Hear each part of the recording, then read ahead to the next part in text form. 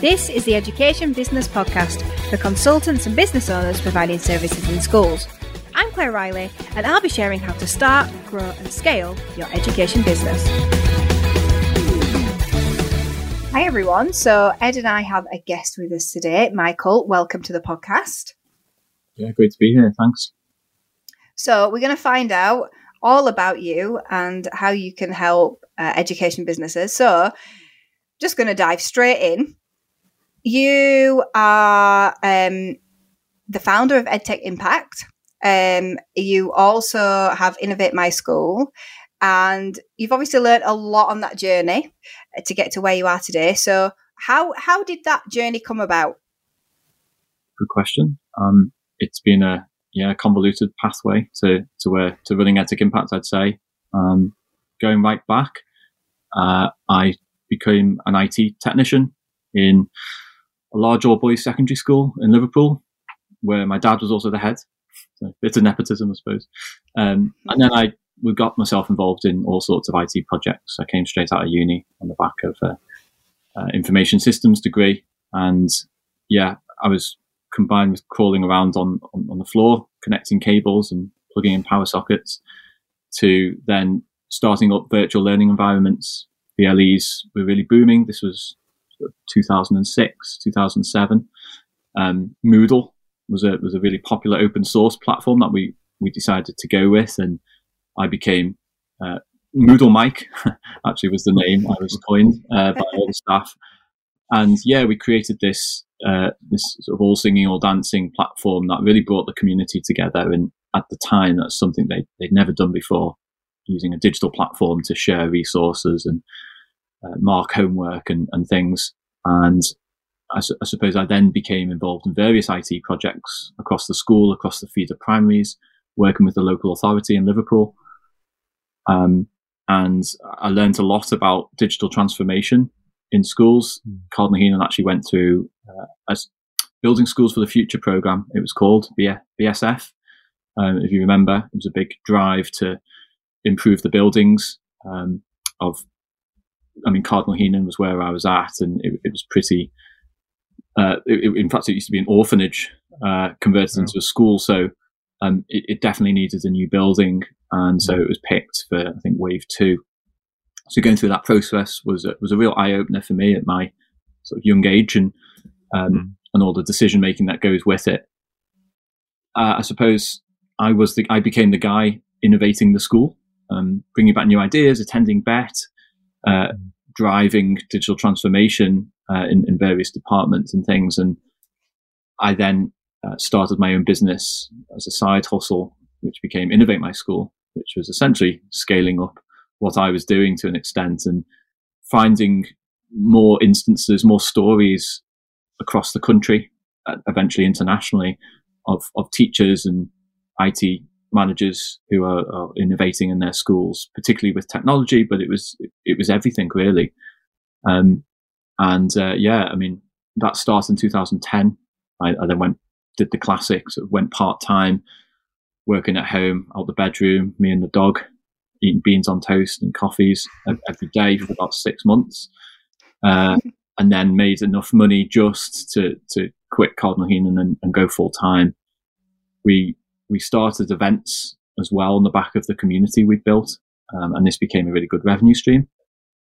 Pioneered the concept of speed dating in education with head teachers, and that was part of the fun of it, getting all these head teachers to go speed dating, and there's lots of jokes and things, but it was actually a really effective format to bring decision makers together around and then introduce them to education products based on the pain points, and we'd match make. My dad was part of a cluster group in Liverpool called the Liverpool Association of Head Teachers, also known as LASH, and they definitely went on the LASH. Well, they are in Liverpool, so it was my dad's favourite part. But yeah, what I discovered is these groups existed everywhere, primary, secondary groups in every local authority, every region in the country, and we tapped into that network and built this database of cluster groups and started running speed dates for them up and down the country. And that really helped us grow our revenue. And we could then reinvest that into more content, more community, and that became the flywheel, really, of how we built our audience and reputation. And on the back of that, I started to get involved in all sorts of things, like joining the British Educational Suppliers Association, BESA. I was fortunate enough to get voted into the exec council by members, and that's because I pretty much worked with every single one of them, so they all knew me. And you get involved in that sort of thing, and then you're involved suddenly with the DFE and interesting projects that are happening there. And at the time, this was about 2017, the DFE decided it was interested in EdTech once again. There hadn't really been anything for ages since they got rid of Bector, which was like the government sort of driven Quango. We had the bonfire of the Quango, so Bector went when all that happened, and there was just this big gap. And then the DFE decided, I think it was like 3 of them in a dusty corner of the DFE offices, like, we're the EdTech team. And so they brought together a load of people, myself included, to draw upon where they felt the pain points were and where should they put their focus. And they took a real researcher sort of mindset to the meeting, and were just furiously writing as many notes as they could. And what was sort of bubbling out of those conversations was like evidence. There's this real lack of transparency in who exists as an EdTech product, and are they any good, basically, to put it bluntly. And there was just this real lack of transparency around what they're actually doing and the outcomes and the impacts they're having in different schools. And a lot of people were sort of looking at me thinking, Mike, you should start this, you should take this on. You've got the database and the network on both sides. And it kind of, struck a chord.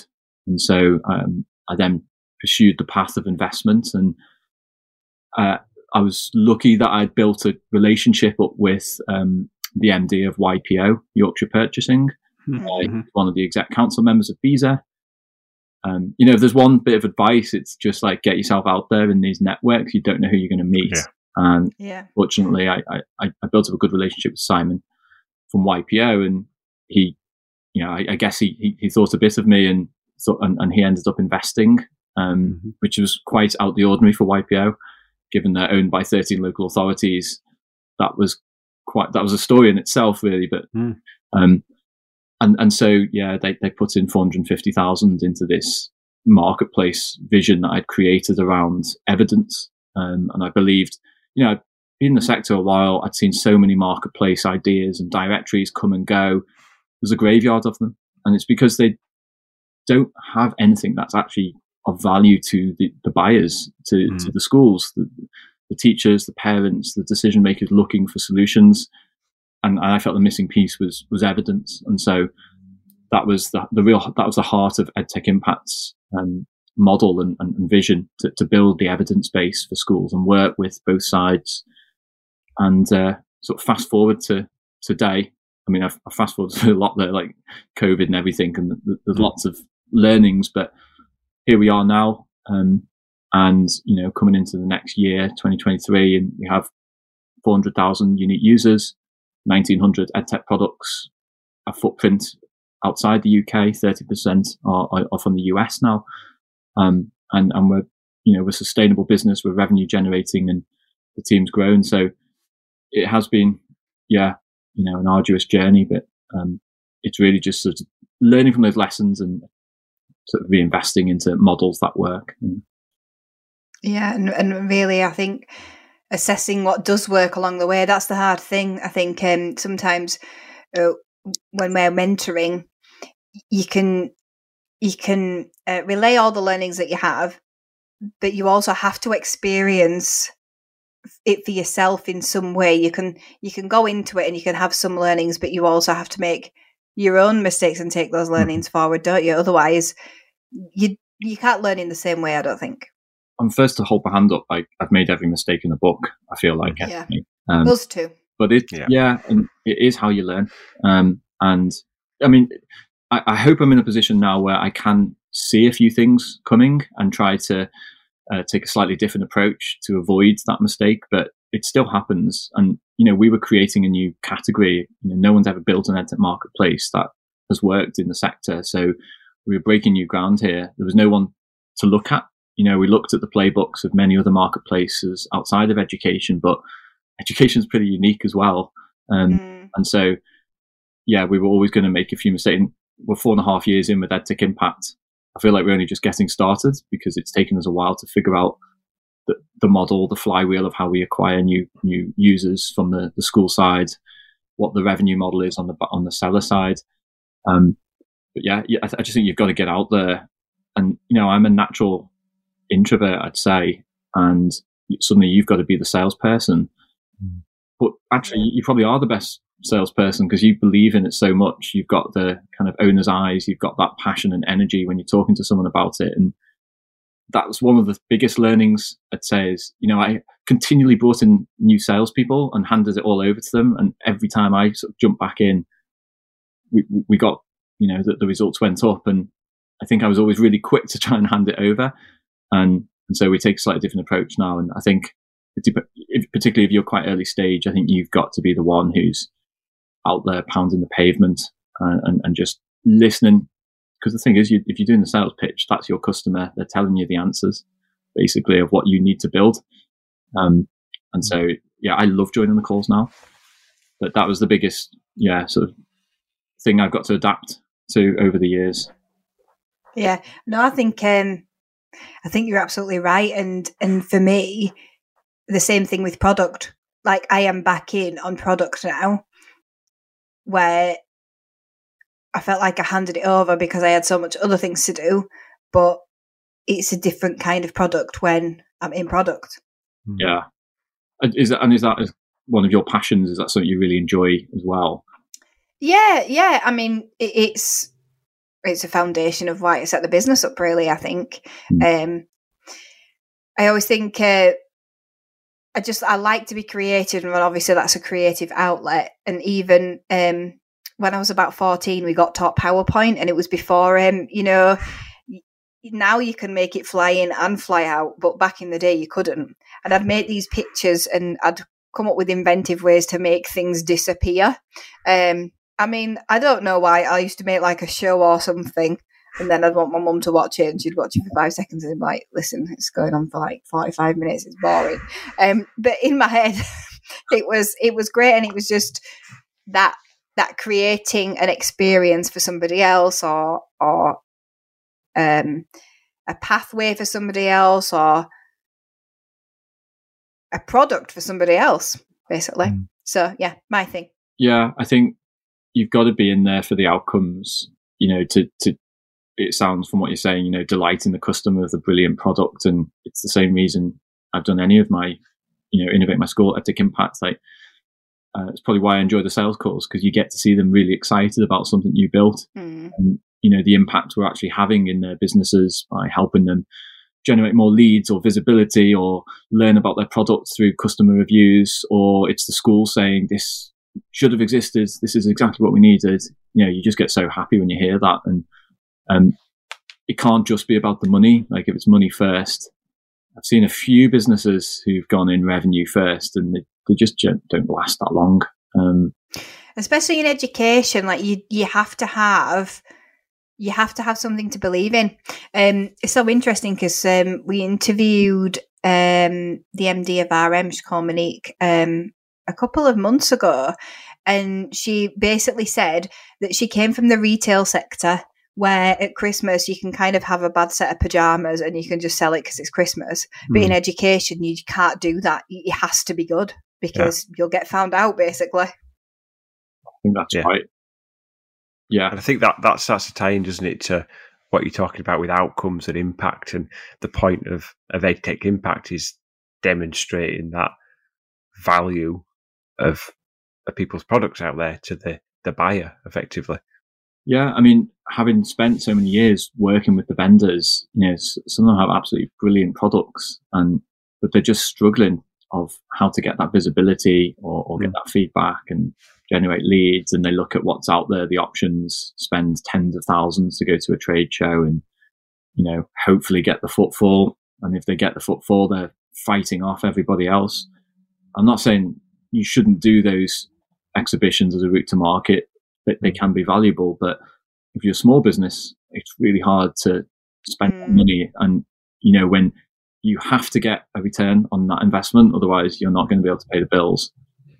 I made that mistake. I remember putting my house savings into an exhibition because they phoned me up and they said, "Oh, you've been requested by the delegates," and I just fell line and sinker for it. It's like, oh, really? Should have just pushed back. So I put all my money in. And, It is really expensive as well. I mean, we've never done it in the UK. We've recently done it abroad. But it's so, especially, it depends how much your product is as well. But it can be really difficult to see that return, because it's not just about the day. You've got to have this massive plan afterwards, and you've got to have people to follow through on that if you don't necessarily have the time for that yourself. Yeah, we were doing like military training in the office before, on making sure, spot the tire kicker, spot the one, I want you out in the aisles pulling them in, and because it meant a lot to us. You've really got to work it, like you say, the pre, the during, the after, the social. There's so much to really make the most of that, and so it's not something to do lightly. And I think there's so many other things you could be doing that possibly. It depends where you're at, though. If you've got a high price point, then an exhibition, you can afford that acquisition cost. And like you say, if you're going international, you're trying to learn about the marketplace in that. So you want to talk to as many people as you can. So I think that makes a lot of sense. Yeah. Also, to break into the international market piece, obviously, help you do that. And you can get funding with the DIT. Well, we did. Whether that's still in place now, but obviously that helps. It helps incentivize it. Just a quick question, which is a bit off piece really, but did you ever fancy, so you're working in schools, your dad's a head teacher, did you think, oh, I fancy being a teacher, or did you just think, no, mine is the tech support? Because it's so funny talking to you, like, I'm looking at you both, I'm looking at you, I'm looking at Ed, and I'm like, gosh, you've kind of got a lot in common. If anything, it pushed me the other way. There was some tough kids in that school, based on where it was in Liverpool. Where was it? Because I did my teacher training in Liverpool. Oh, right. Cardinal Heenan and West Derby. Oh, I don't know where that is. I was at Halewood. That was my really tough school. Yeah. It drew on different areas, but some of them were a bit more deprived. And, there was one area, Cantrell Farm, Canny Farm, and I used to drive through it, and you'd lock the doors and things, and there'd be kids flying past on quad bikes and balaclavas with the siren, and a police car going after them with the siren. I'd never seen a police quad bike before, and I didn't know but that's so they could follow them down the dirt tracks and stuff. So and I saw a few teachers come in because I'd play five-a-side with them on a Friday, and they'd be in bits by the end of the week. They've just been torn to shreds, and just for a quiet lad like me, that didn't really appeal. Although I look up now and I see the life of the international teacher who working in Dubai, and my best mate spent 6 years in Dubai and paid off all his debts and built this great reputation, and so I could see the traction of that path. I think I'm past that one now, but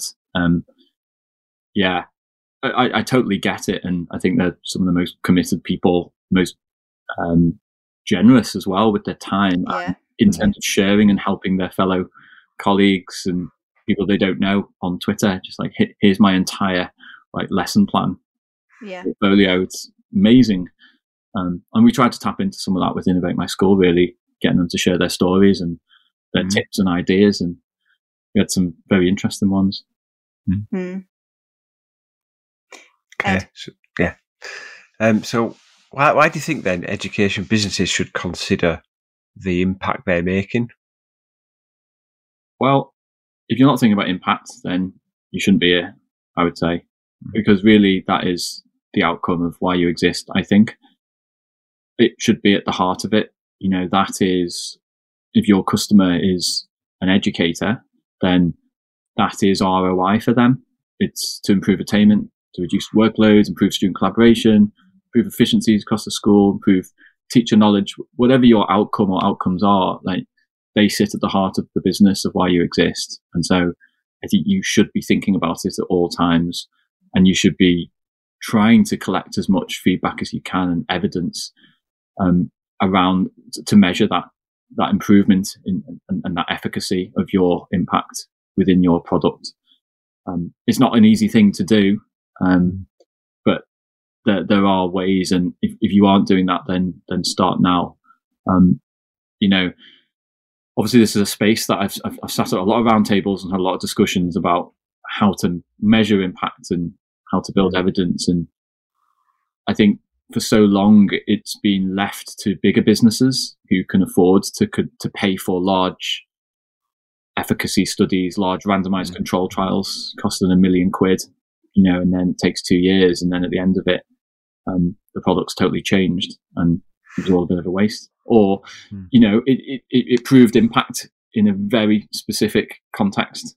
But what about the other 99% of users you have?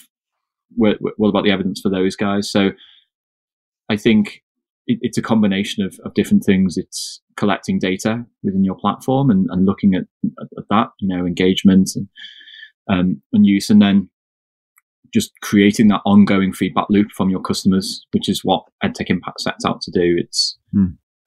It helps you essentially collect feedback from your customers on the impact metrics that you care about on an ongoing basis, and then replying to them and sort of building that dialogue and giving your customers that voice.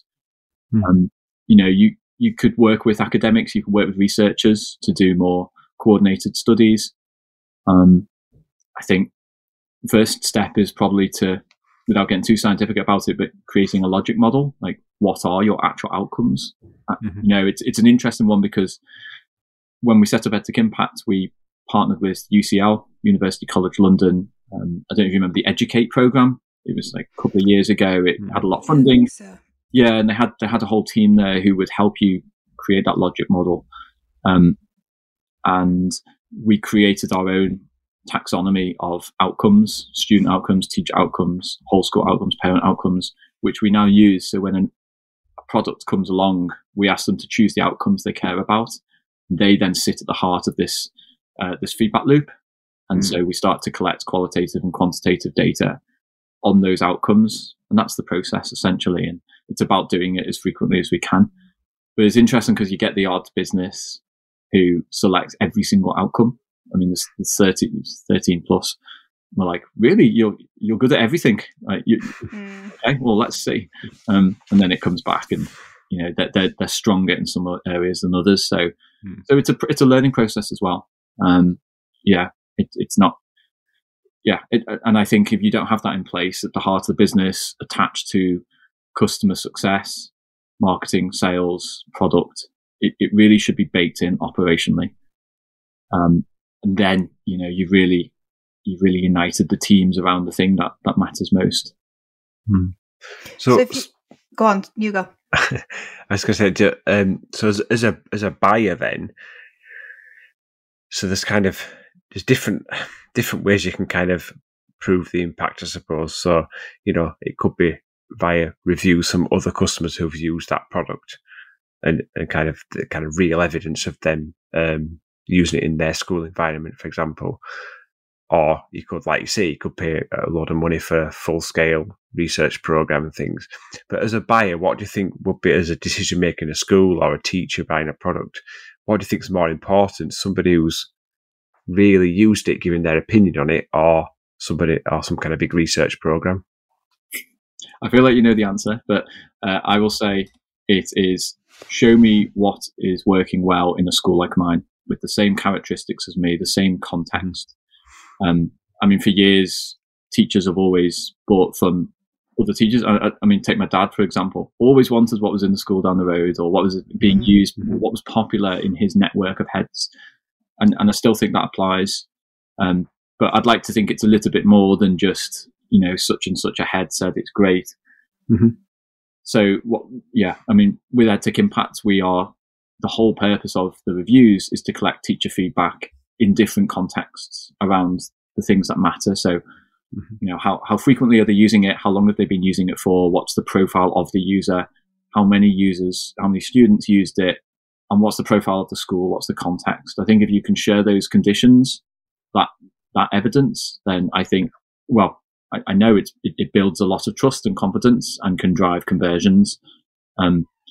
Interesting one, BISA do an EdTech research piece every year with teachers on their buying habits, and I've been tracking this, and so I can actually give you a stat. So in 2017, reviews was 21%, but now it's 73% as a drop of what do you use to inform your decision making. This is obviously with EdTech, but I suspect it sort of ripples across all the other categories as well. So I do think it is reviews, but that is the first step. That gives you confidence. Oh, this is something we perhaps should be interested in. But and then the other research follows on top. I think there's a problem with some of the bigger research pieces where you get this big academic report at the end. I mean, first of all, have the teachers got time to read that? Do they understand the language? Do they understand what it means? And that has often been the problem. I'm not being dismissive about it and say it shouldn't be there. It should, but I do think there's a translation that needs to happen there. And I also think we use reviews in how we buy, through other e-commerce sites in our everyday lives. That data exists. If I'm buying, I don't know, a curry on Friday night, I can find out feedback from lots of customers. Or I'm buying the next iPhone. But in education, that doesn't exist. So that's the gap we're trying to fill. Yeah. Do you think that there's a changing picture with some of the larger multi-academy trusts now?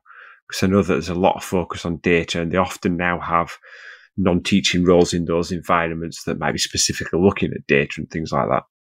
Definitely, particularly in the larger trusts. So we're working with a number of trusts and international school groups, working with one international group, 61 schools, and they have the fortunate capacity to be able to, like you say, non-teaching roles. They've got a CTO or an IT or chief digital officer who has got the time to build a digital leader program, and these are the people who then are taking a more research approach, starting to audit their edtech ecosystem as the first stage. What have we actually got? Stage 2, is it any good? Let's start collecting evidence. Let's build in a framework where we can test and evaluate and make decisions at the end. Do we keep it? Do we retire it? Do we roll it out across the other schools? That's absolutely what we're seeing. As every school is going through a form of digital transformation at the moment, just they're all at different stages. What we're seeing is the bigger trusts in particular are starting to build their own internal frameworks to manage that process more effectively. Just because you've mentioned it again, what do you think that digital transformation in schools looks like over the next 10 years? Okay. I suppose it will still be going on in 10 years. I don't think there's an end point. Like I say, everybody is going through a transformation and has a strategy of sorts. It's just some are very early stage. I would like to think everybody knows what they have. And I know that sounds really basic, but the more schools and groups we work with, the more we realize that they don't actually know what's being used in their schools. I mean, taking the international group, for instance, pretty high profile one, they had 700 products when we audited, 50 maths apps. I mean, there's a lot of overlap there. There's possibly a bit of wasted money. So I think that is step one. So, schools are tight on money.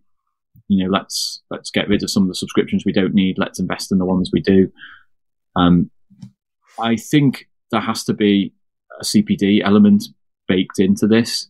We can't have this endless recycle of products that happens all the time, because a teacher left or it didn't get the implementation correctly or the support it needed top down or the right training for all the staff. That I would hope everybody's kind of learned from those lessons. There's more knowledge sharing around how to do that better. I think the edtech vendors are having to work harder than ever before to retain customers and put that customer success piece into it. I think they hopefully have a handle on more data. I definitely don't think all schools will be evaluating their products as effectively as we like. It's just a capacity problem. That is the thing.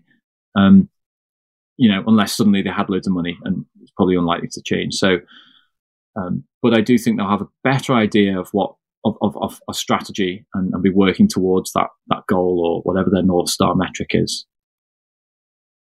Yeah, I think it's interesting what you brought up, and I'm sure, Ed can definitely talk to this,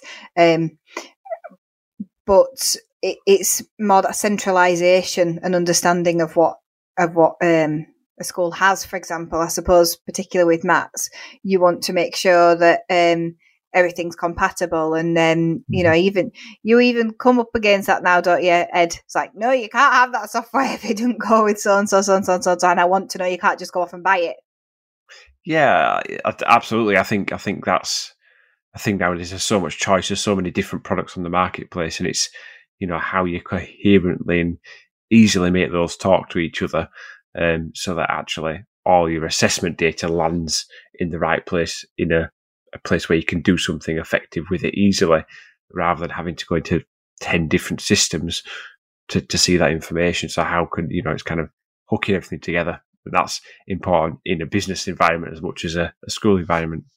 I would like to think we've solved that problem in 10 years' time with the plumbing, if you like, of the infrastructure of all the products and getting them to talk to one another. I mean, interoperability is coming up a lot, and there are solutions out there that can help with that.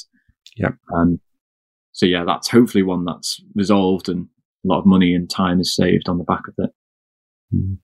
Yeah, and obviously we were at an event a couple of weeks ago where they were talking about this, and I suppose it's got a lot of benefits, but then also it could have restrictions in terms of innovation. But I guess we'll just have to see how it goes, and I suppose that's where the bigger companies will lead. Yeah, we definitely don't want to stifle innovation, and there's got to be room for startups to come in. But it's a very challenging environment right now, and we're seeing quite a lot of consolidation. It's really exploded, I would say, in the edtech sector now, and maybe that is a good thing in some ways. Although the event we were at, they were criticising very heavily how most consolidations don't work out for anybody, that no one's the real winner, which was interesting. But if they get that bit right, surely they will. Then, I think that will improve the conditions for schools and the edtech sellers. Yeah. Just before we finish up, then, so obviously it's EdTech Impacts, and we're on there. Would I say that we're definitely EdTech?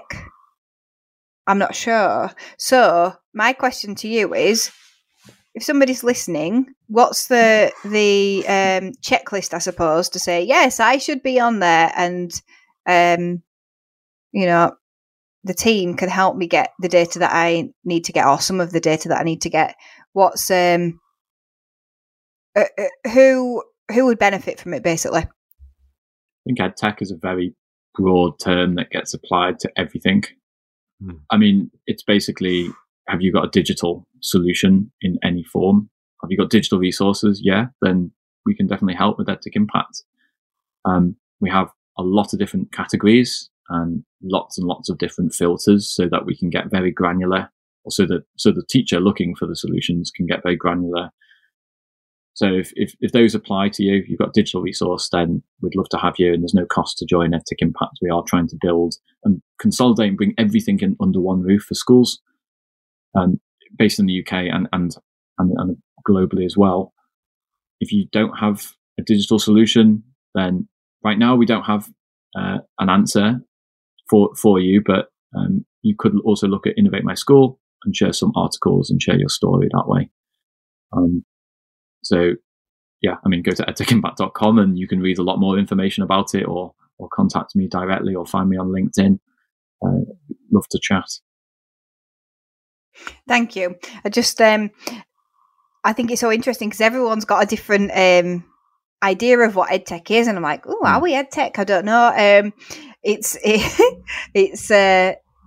just one of those things where you just want to clarify what constitutes that. And I think, there are quite a lot of people who are making their own resources that you can download digitally that really could benefit from being on the platform and starting to engage with that. They might be on already, but maybe they're not. And that'll be more companies that you find out about as well. Yeah, just the whole process of collecting reviews I do think it's really important, and then sharing them widely on your socials, on your website. We've got widgets to embed on your page. All of this builds further trust and social proof, which drives conversions. Ultimately, it's not you saying we're great. It's our independent partner and our customers, verified. Yeah. So that's the difference. That's how it can help, really, not just visibility on the platform, but really leveraging all of that feedback and that data at every customer touch point possible, because it is about trust. Just to add a stat on the trust thing, so we did a survey. So I also co-founded the EdTech Evidence Group with 8 other UK EdTech businesses a few years ago, and really it's a community to bring together peers. So it's really hard going on it's a journey building your evidence. No one is nailing it, I would say. So we've created this peer-to-peer community where we can learn from each other. And we did a survey at the start using TeacherTapp. You may have heard of. I think there was about 8,000 teachers using it at the time. And only 8% said that they trusted the claims made by EdTech vendors, which I thought it'd be higher. I knew it'd be low, but yeah, that's a crisis of trust, I'd say. So you've got to work really hard to try and build that trust in this saturated marketplace, as you say. So, hopefully, your customers are the best way to do that. Yeah. I'm just conscious of time now. I want to say thank you so much for being so generous with it. Yeah. Oh, no problem. Yeah, it's been great. Good chat. Yeah, it's been lovely to chat to you. I feel like I've heard a lot about you through Lee, but we've not really had a chance to chat one-on-one. So, although this is 2-on-1, but anyway, thank you for that. It's really helpful. Thank you. Brilliant, and hopefully we meet up at some point as well. Yeah, we were just at an event, but didn't manage to say hello to each other. I was just explaining before. I was like, right, definitely need to see Michael, but I just want to check exactly what it looks like. And then there was no internet either. And I was like, I will try and see all the badges. And then I just got talking to people and I kept looking over. I might have even looked at you and I might have thought, is that you? But anyway, here we are online. I probably have my contacts in, so no glasses. Yes. I was like, no, he wears glasses. Yeah. No, I had a guy at that who got really annoyed because I didn't meet him. And I was like, I was standing exactly where I told you. And he was looking at me and everything, but yeah, maybe I should just... I wasn't annoyed. I was just like, I really should say hello. Yeah. It's tricky. There was loads. The second time I've got out of Chester, I think in 2 years. So it's hard, you're trying to meet everybody. But yeah. I mean, there were a lot of people there. I'm going through the LinkedIn list. I don't know about you. The list Good on LinkedIn. Shout. I haven't done that yet.